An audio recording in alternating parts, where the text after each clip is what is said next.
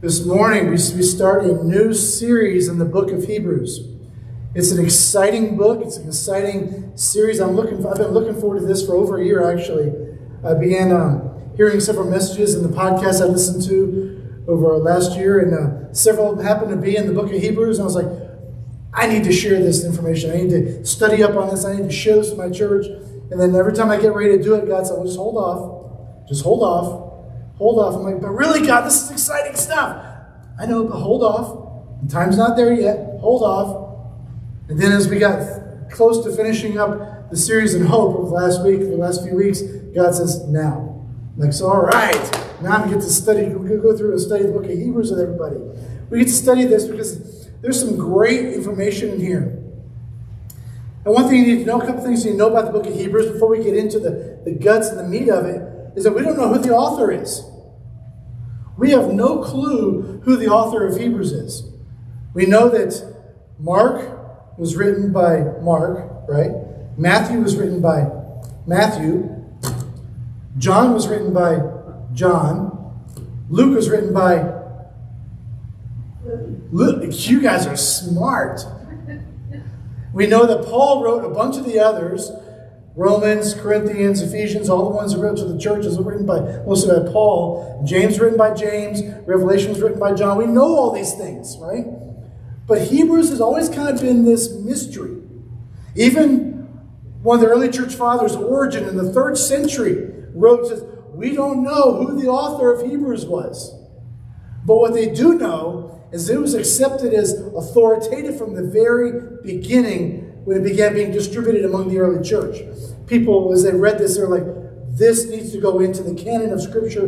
This needs to be added to the meat of God's Word that we're putting together, we're compiling as well. Eventually we know now today is the New Testament, the Bible. It was accepted as God's Word from the very, very beginning. It was written probably sometime between 40 and 60 AD. About the time the church was beginning to undergo persecution. We know it wasn't written any time later than 70 because that's when the temple was destroyed in Jerusalem. And so there's no mention of that. But there's some great information here to the disciples, to the believers, to keep them from going back to the sacrificial system that they'd been a part of as Jews. It was written to those who had a great understanding of the Old Testament, of the stories of the Old Testament, of the creation account, of the flood account, of the prophets, and of all the things that are going on in the Old Testament. So the writer of Hebrews doesn't go into a lot of detail. He assumes that they already have an understanding of those things. So when he talks about the flood, when he talks about creation, when he talks about the prophets and all these things, he assumes that the readers have an understanding of that. So we as Christians now in the 21st century, we'll be digging through that. We'll be explaining some of that to everyone as we go through, because we don't have an automatic understanding a lot of times of the Old Testament. We know the basic stories. We know some of the basic concepts. But as we dig into the meat of the book of Hebrews, we get to see how everything in the Old Testament points to Jesus.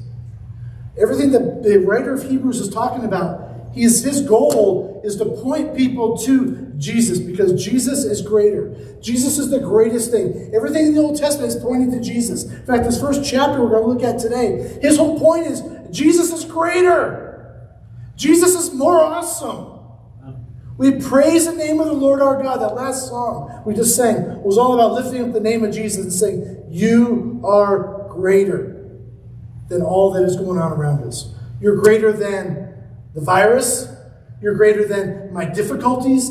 You're greater than my traditions. You're greater than all that is going on around me. Jesus, you are greater. And so when we begin to really understand, why is that important? Because as we begin to understand how great Jesus is, how awesome he is, and all that he's done for us, it puts us in perspective all that's going on in our world today.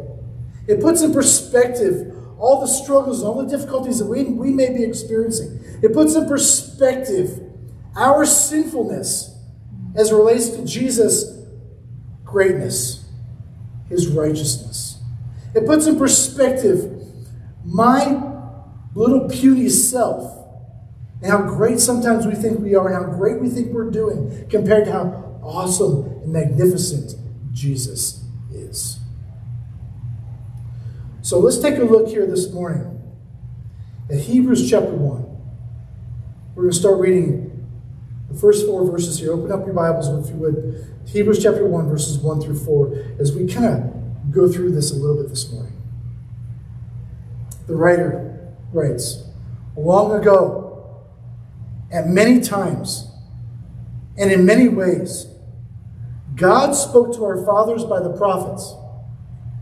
But in these last days, he has spoken to us by his Son, whom he appointed as heir of all things, through whom also he created the world. He is the radiance of the glory of God and the exact imprint of his nature, and he upholds the universe by the word of his power. And after making purification for sins, he sat down at the right hand of the Majesty on high, having become as much superior to the angels as the name he has inherited is more excellent than theirs. Do you hear the words of the writer there this morning? Do you hear the words that he's speaking? In the past, through many ways, and in many instances, God spoke to the world. God spoke to the Old Testament saints. God spoke to his people through the prophets. He spoke to the people through miracles, through signs, the burning bush, the flood, through all these, the manna falling from heaven. And God provided for his people in the temple as they made sacrifices. Blood flowing over for years and years and years, for thousands of years. God spoke to his people through the priests. But now, in these last days, God speaks to us through his Son. He literally says in the Greek, he says, by Son. He speaks by his Son. The Word. Then he even calls him that. He says he's the Word. Many times and in many ways. How does God speak to you today? If in the Old Testament, and in days gone past, God spoke through the prophets, how does God speak to us today? There's a TV show that came out a while back. I've not seen it, but I know the basic premise of it. It's called God Friended Me. Some of you may have seen it.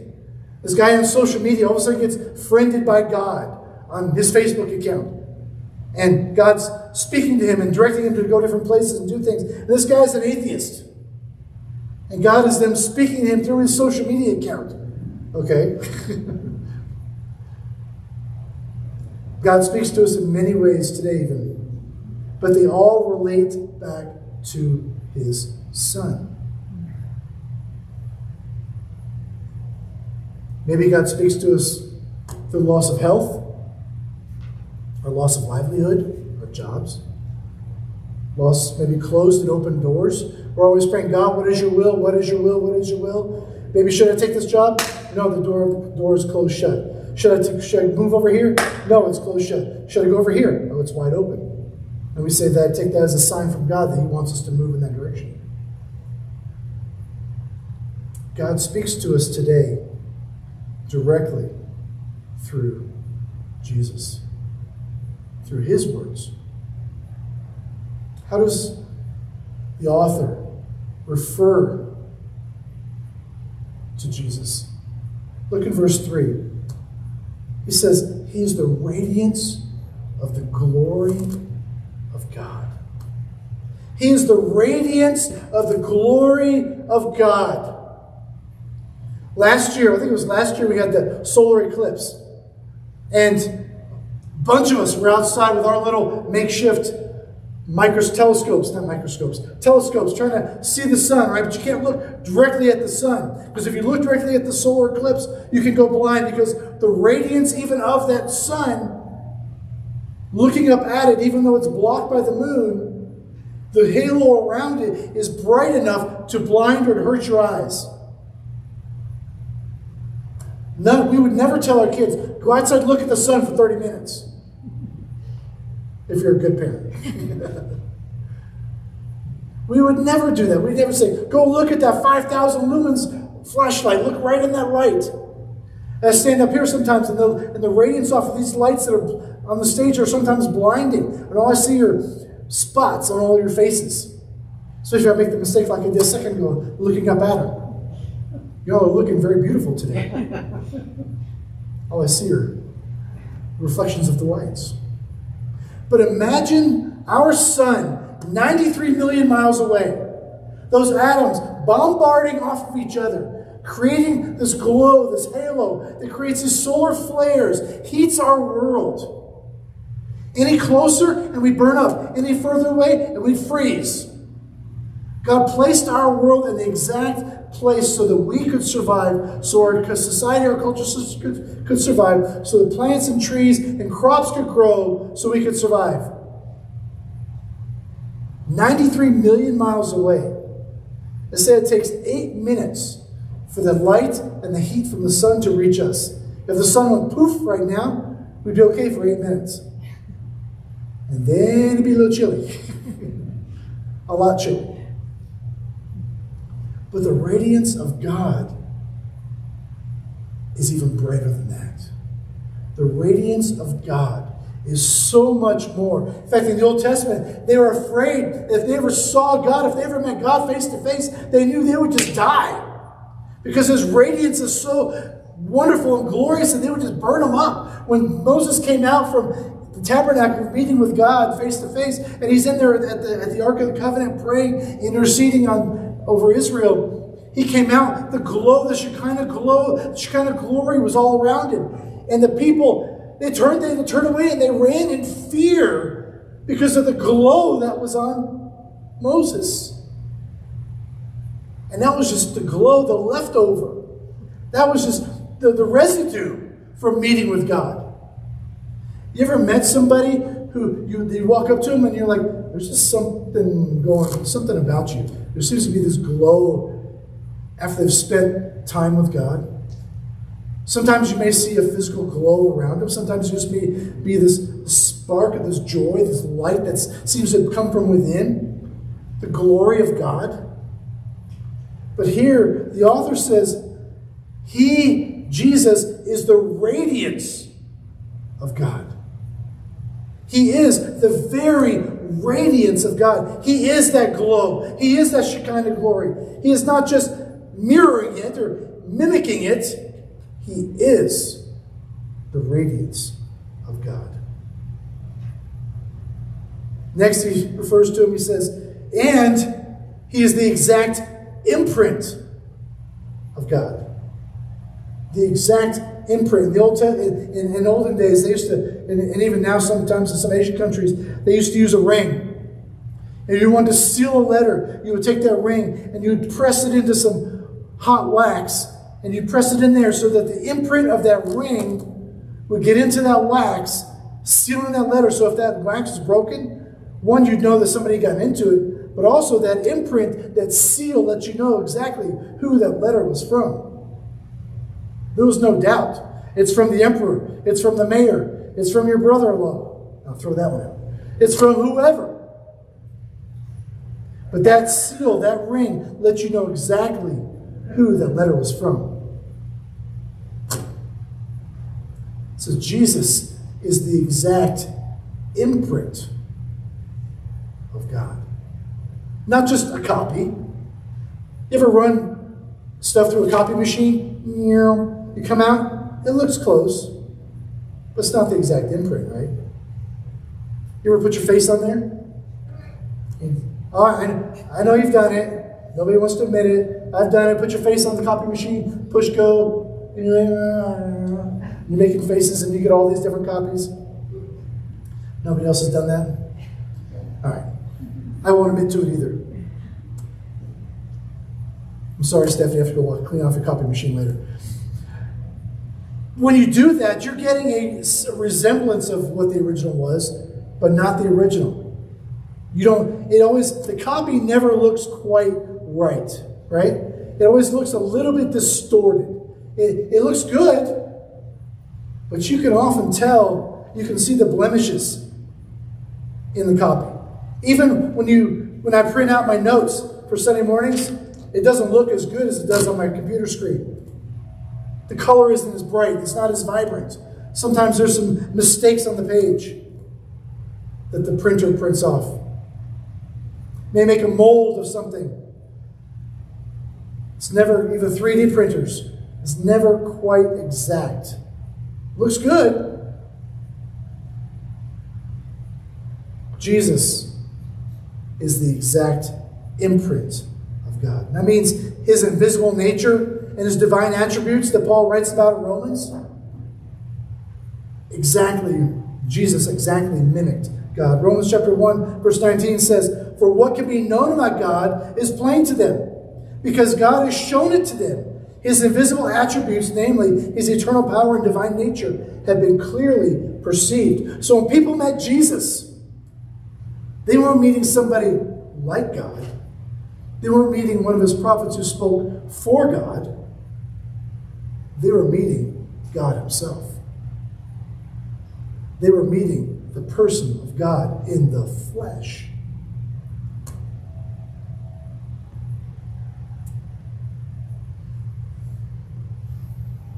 See, the prophets were nice.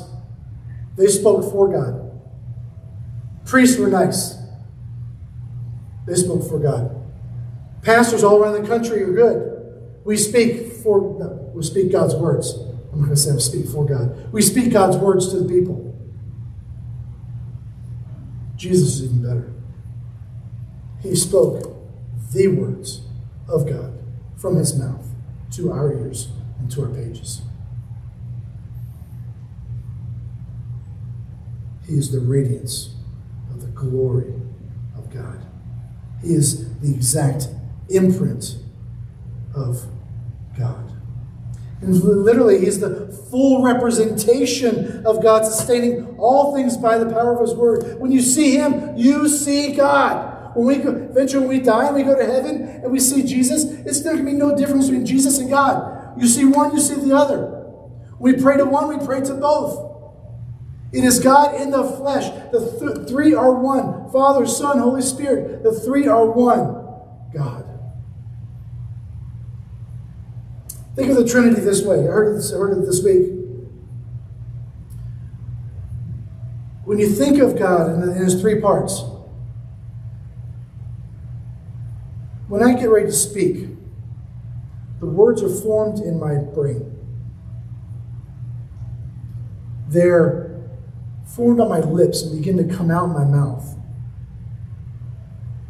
But until my vocal cords kick in and make the sound waves,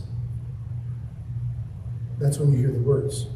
So when you talk about the words from your pastor or somebody speaking, those are the three parts that are engaged there. I can think all day long. I can form the words on my lips. But until my vocal cords are engaged, that's the three parts of God. All three make up the Word.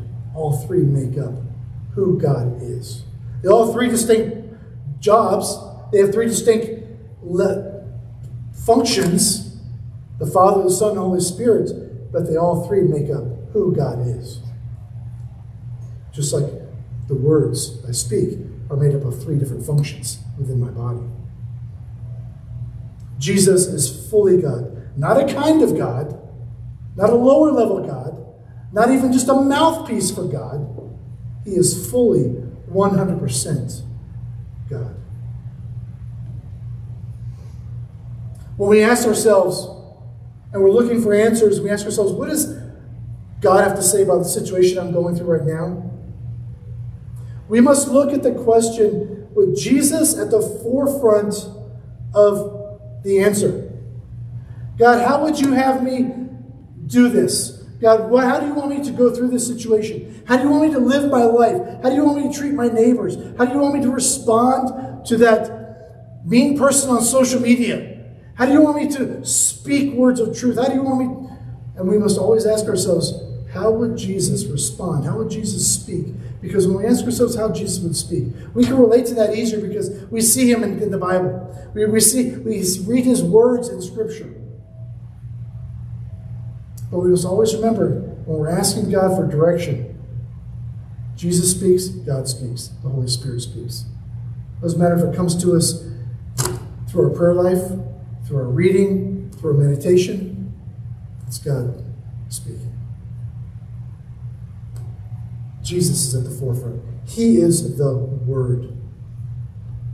He is the Word. In fact, there in verse 3 it says, He upholds the universe by the word of His power.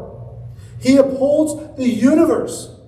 This massive, massive universe. We're just one little tiny spot in the Milky Way. We're on the outermost rings of the Milky Way. Our solar system sits out there on one of the outermost rings of the Milky Way galaxy. And there are billions and billions of galaxies in the universe. We look up from outside right now. You can't because of the haze and all those fires and stuff. But on a clear night, you look up and you see the starry sky. And you see the thousands and thousands of stars that our eyes can take in. And we know that there are millions and millions more stars out there.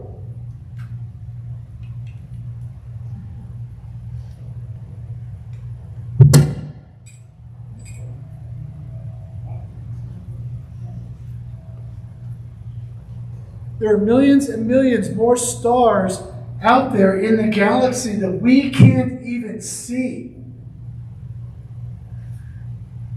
You know who sees those things? God gets to enjoy His creation. We have the Hubble telescope that only sees so far. And we get these reports back of these nebulas and all these beautiful things out there. And those are great and wonderful that we get to experience them. But ultimately, it is God who gets to enjoy His creation.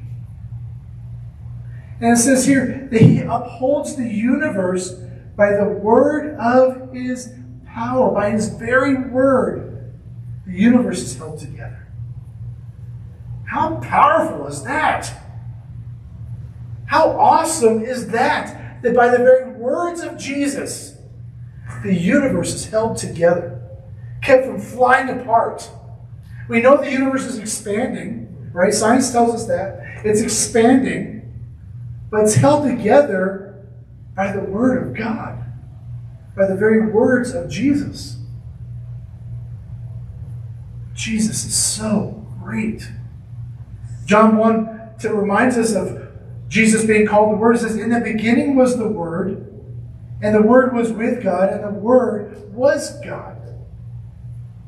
John 1:1. John 1:14 says, and the Word became flesh and dwelt among us, and we have seen His glory. The glory is the only Son from the Father, full of grace and truth. Jesus is awesome. He is great. He's magnificent. There is no one more wonderful than Him. When we sing songs in church on Sunday mornings, we don't sing songs just to, like that person driving down the road sing, Sweet Home Alabama, dun, dun, dun, dun, dun, where the skies are so blue. Dun, dun, dun, dun, dun, dun, dun. Those are fun songs to sing. You sing around the campfire, you sing as a family. Elvis singing about his blue suede shoes. We sing Happy Birthday.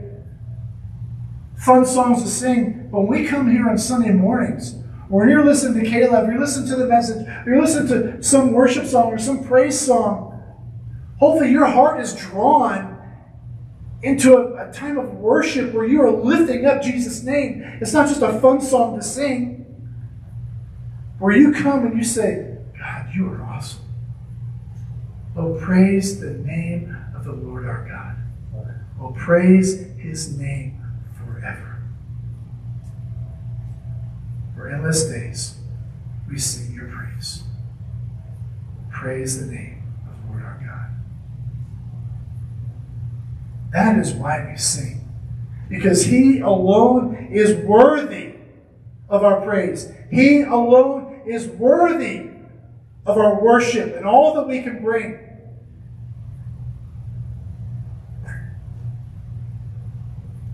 The author goes on, after reminding us of how awesome Jesus is, and then he says, now think about the angels.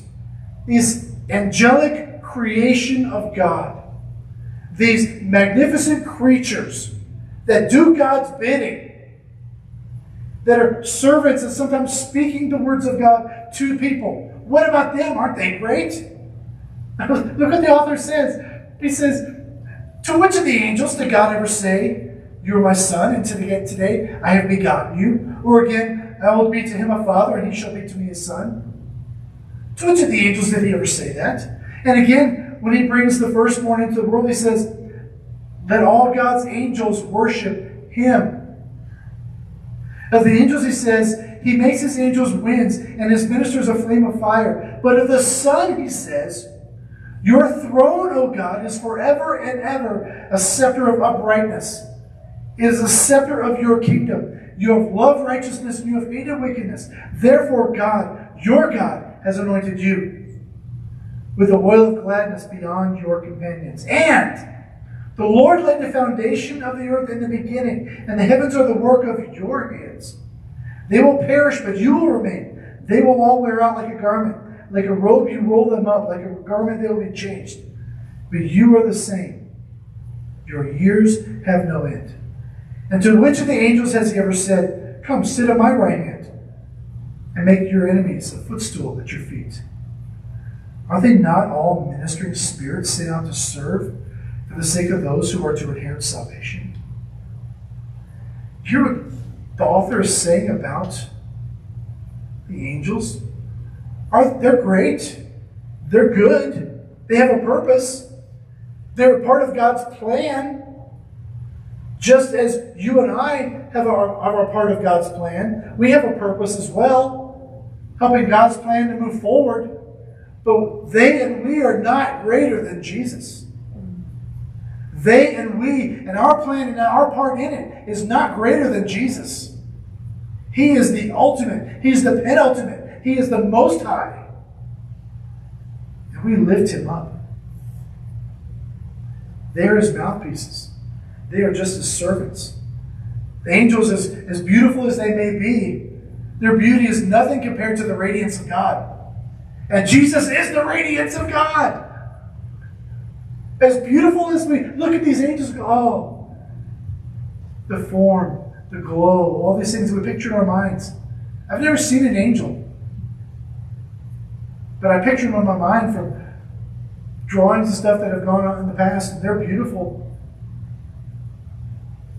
But they're nothing compared to Jesus. Think about what the author just said about Jesus compared to the angels. He has a higher status than the angels. There in verse 5. He has a higher status. He is the firstborn of creation. They are created. He is the one who did the creating. They were the created ones. Verse 7, it says, angels are there to do his bidding. Because verse 8, Jesus holds a scepter to the kingdom.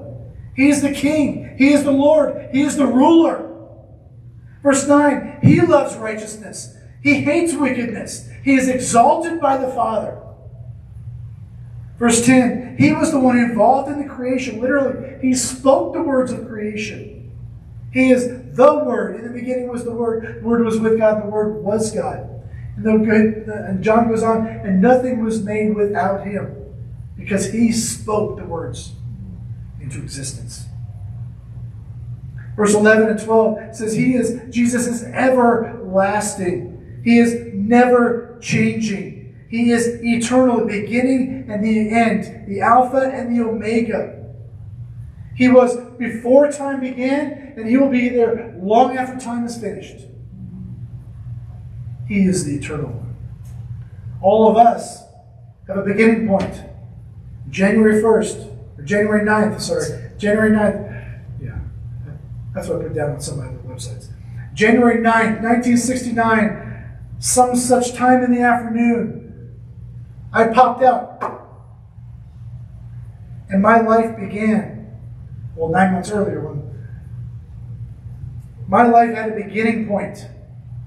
Your life has had a beginning point. Our life on this earth will have an ending point, but our spirits will continue on. Jesus never had a beginning and will never have an end. He always was and always will be. Revelation 1:8 says, I am the Alpha and the Omega, says the Lord God, who is and was and is to come. That is our Jesus. That is our God. Our Alpha and Omega. So if He is there, if He's greater than the angels, He's greater than the prophets, He's greater than the signs, He's greater than the miracles, He's greater than us and our purposes, you think that we have to listen to Him? He's called the Word. So when Jesus speaks, He's like E.F. Hutton, right? When E.F. Hutton speaks, when people listen to the old commercial. When Jesus speaks, we need to listen and take in what He's saying more than you did when you're in college and you're taking notes, or in school and you're taking notes on your professor or your teacher, and then you forget it after the test. When Jesus speaks, we need to listen. One of the greatest sermons out there is the Sermon on the Mount, Matthew chapter 5, 6, and 7. So as Jesus is speaking on the Sermon on the Mount, those are instructions for you and I. He's standing up there proclaiming the Word of God to all those listening and to you and I as well. So read along with me on the screen behind me. He tells us in this sermon his expectations for us, how to live. The first few verses, the Beatitudes, it tells us the character that He expects in the true believer. Blessed are the peacemakers. Blessed are the meek. Blessed are, blessed are, blessed are, blessed are. He tells us about the character He expects in us. If we name ourselves as a true follower of Jesus and a believer, not just somebody who comes to church, but you would say, I am a follower of Jesus. I've given my life over to Him. I'm serving Him. This is the character He expects in us. It may not come right away, but it slowly develops over time. Then he goes on, he says, and here we give you the example of righteousness to our generation. You are to be salt and light. You are to be salt and light to our generation around you. Let your light so shine before men, they may see your good works and glorify your Father in heaven. Not glorify yourself. We do things to glorify God because He's greater. He's the fulfillment of the law. See, perfection is required to get into heaven, and get entrance into heaven, to get past those gates. When God meets you at the gates, He says, why should I let you into my heaven? If your answer is, well, I've tried to live a good life. I've tried to be a good brother, I've never killed anybody. I didn't cheat on my taxes. Well, maybe there was at one time. But I went back and I fixed it. I didn't cheat on any tests usually. When I beat up my brother, I went back and apologized. I was a good person. If those are what you say, you're out of luck. Because God requires perfection from His creation, from the beginning to the end of life on this earth. And none of us have met that except Jesus. Jesus, from the beginning of His birth till His death on the cross, fulfilled all the law. All the law. All 600 and some laws in the Old Testament, Jesus fulfilled. That's why He says He was a fulfillment of the law. He did for us what we could not do. Next it says He came to change our hearts, not just our actions. Several times He said, you've heard it said in the Old Testament. You've heard it said from the Pharisees. You've heard it said from the priests. But I'm going to tell you, this is what God meant when He gave that rule. He's not just about a lifestyle action change. It's easy to change the way you act. He's about a heart change. You've heard it said, but I tell you. And he says, don't be like the Pharisees. Flee hypocrisy. He calls them out. Don't be like the Pharisees. Flee the hypocrisy. If you name the name of Christ, live the name of Christ. If you say you're a follower of Jesus, live like it. Live the same way on Sunday morning as you're going to live on Monday morning, Tuesday morning, Wednesday morning, Thursday morning, Friday morning, Saturday morning. There should be no difference. When you talk with your friends and your neighbors and those who don't know Jesus, there should be no difference between that and the way you talk with your pastor. If you're not going to tell me a certain joke, don't tell a joke to them. If you're not going to laugh at that joke in front of me, don't laugh at that joke with them. If you're not going to say certain things or speak certain language in front of me, don't speak that with others as well. Don't be a hypocrite. And I only use myself as an example because many times it's, oh, I can't say that around the pastor. What's he going to think of me? I struggle just as much as everybody else. Next he says, show your dependence on God in the Lord's Prayer. Show your dependence on God. Let Him come alongside for your daily needs. Seek first the kingdom of God. The flowers of the field, God cares for them. Seek first the kingdom of God and His righteousness, and all the things that we need will be provided for us. Again, then in chapter 7, flee hypocrisy again. Judge not, lest you be not judged. Remove the plank from your own eye before you move that twig from somebody else's. Right? Make sure that your words and your actions and deeds line up. Follow the golden rule. Do unto others as you want them to do to you. Love them. Love others.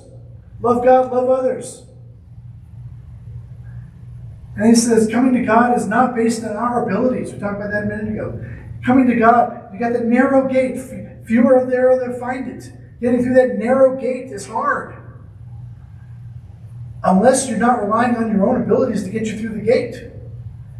If I'm relying on myself and my knowledge and my goodness to get me through that narrow gate to heaven, I'm sunk. I'm never going to find it. I'm never going to squeeze through it. I definitely, after quarantine, I'm definitely not going to squeeze through the narrow gate. Then listen to what Jesus says. Listen to the words of Jesus. Be wise, find God. Everyone then who hears the words of mine and does them will be like a wise man who built his house on the rock.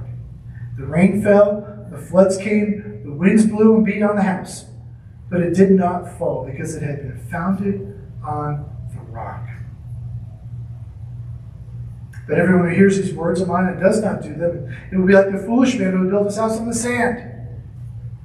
And the rain fell, the floods came, the winds blew and beat against that house, and it fell, and great was the fall of it. Our God Bible study, we just went through that. We looked at that recently. That passage right there. People understood that to mean when you build your house, you place it on a strong foundation, up on top of the ridge, not down in the gully, not where the flash floods come, not on the sand, which is easy to dig in, not on the edge of the stream, where the ground is moist, the ground is easy, because soon those roaring torrents of water are going to come through there, and it's going to totally tear down your house. And you will not stand if it's not grounded on the rock of God, on the rock of Jesus. Jesus is greater. Jesus is awesome.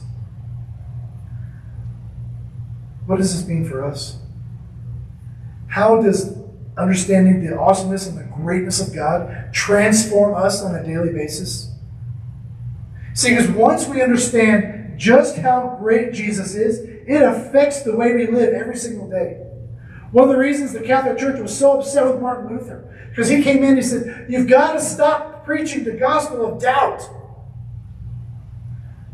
You've got to stop telling people that they may not get to heaven unless they do certain things. And the Catholic Church said, but you've got to. How else? If people doubt if they don't have guilt, how else are they going to know what's going to make them live correctly? And Martin Luther said their love and their adoration for Jesus will drive them, will push them to live even better. Guilt and doubt only get you so far. It changes your outward actions for a short time. When you begin to fall in love with Jesus, you fall in love with His Word, you fall in love with how great and how awesome He is, that changes you from the inside out. And those outward actions become second nature because your heart is being changed. Because your heart is being transformed. You're being transformed by the renewing of your mind. It's affecting everything about you. And the actions come second nature. Jesus is greater. When you begin to understand just how awesome He is, following Him becomes no big deal. Following Him becomes so easy. Having a quiet time, having your daily devotions becomes easy. Because I want to know Him. I want to know how awesome and great He is. My understanding of Him is so limited. That character qualities there in the Beatitudes become second nature. They're slowly developing in my life. And I don't even have to hardly work on it. Because God is developing them within me. The closer I get to Him, the easier it becomes. Yes, I become more aware of my sinfulness. I become more aware of my failings. But I also become more aware of how awesome God is. And it drives me to my knees to say, God, let me become more like You. I want to become that Christian. I want to become that little Christ. I want to become that imprint of You. So when people see me, they don't see David. They see Jesus. This morning, as Karis comes to lead us in the final song, have you bow your heads and close your eyes just for a minute. And as she plays, I want you to ask God this thing. Say, God, what in my life does not reflect You? What in my life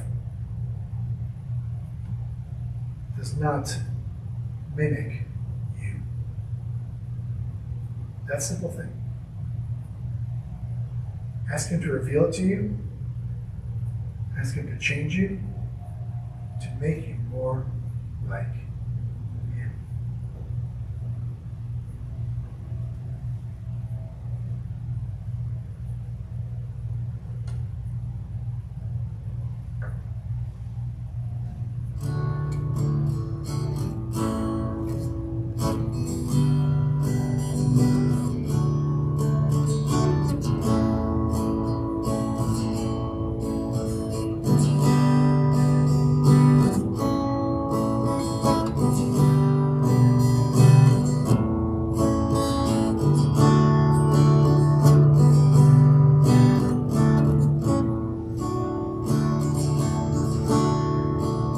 Lord God, as we've been learning about how great You are, Father God, there are areas of my life I know that are not in line with Your will.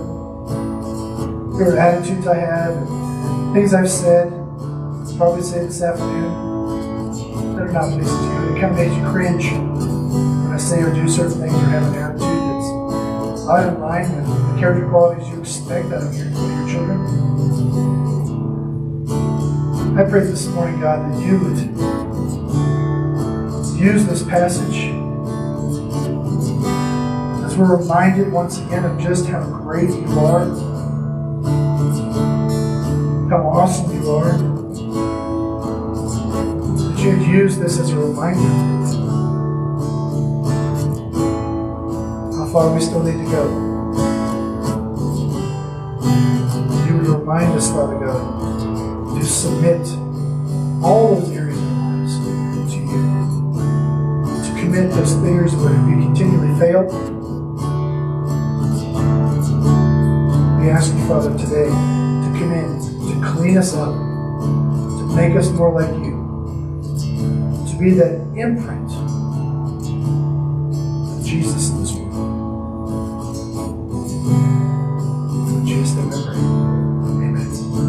We're going to stand and sing one final song this morning, Be Thou My Vision. This is one of our favorite songs. As we sing, we say, God, let you be my vision for the world. You be my vision. You come in and change the way I think, the way I view the world, and let all that I see be about you. You become the first thing I see in the morning, the last thing I see at night. You be my vision as we sing together.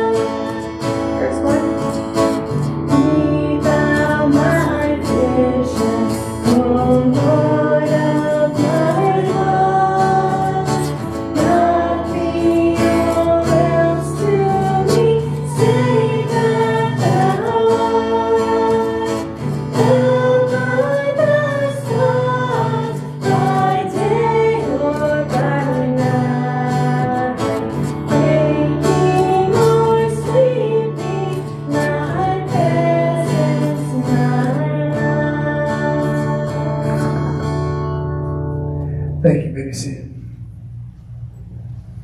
Thank you, Karis. I trust and pray that this week, as you go out, all the other things in this world that capture our attention, that capture our mind, will be dimmed in light of the radiance, the glory of God. All the struggles we face will be dimmed in light of the radiance and glory of God. My personal failings will become dimmed. And your personal failings, not just mine. Our personal failings will be dimmed in light of the radiance and glory of God, because He is greater than all that we face. I hope that you go out encouraged because of that today. Don't forget our picnic in 2 weeks. Not today, not next week. 2 weeks. Monday, we'll probably meet from 11 till about 2 or 3. We'll come together, have your food, bring whatever you want. We're going to share all kinds of goodies. Bring whatever meats you want for your family. And bring enough for you, your family, plus one more. Not one more family, one more person.